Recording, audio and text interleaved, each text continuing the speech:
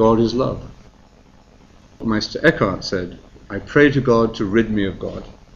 What we have to lose, if we are to do this, is any image of God that conflicts with this reality of God. The work of meditation is pure, simple, undiluted attention. What are you paying attention to?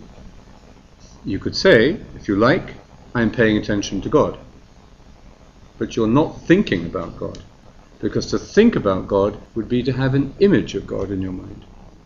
And that image is going to have some, maybe quite a lot, of your own ego in it.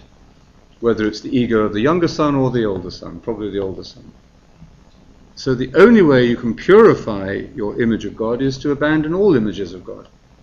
And that actually is pure Christian mystical teaching. St. Gregory of Nyssa said, every image of God is an idol. St. Augustine said, if you can understand it, it isn't God.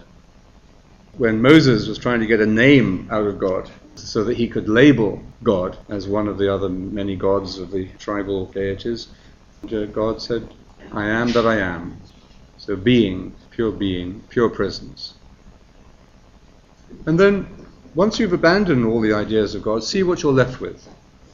Well, you're left with the final distillation of the whole of the Bible, which is 3 words: God is love. It's put very well in St. John.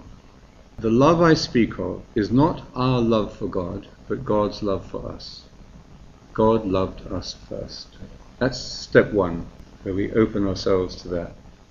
Because you almost say to yourself, I can't love God because I'm in such a divided state, I'm so controlled by this addiction, I cannot love myself, I cannot love God, I can't love anyone. So what's the point of recovery, the starting point? That God loved us first. Then we build up again from there.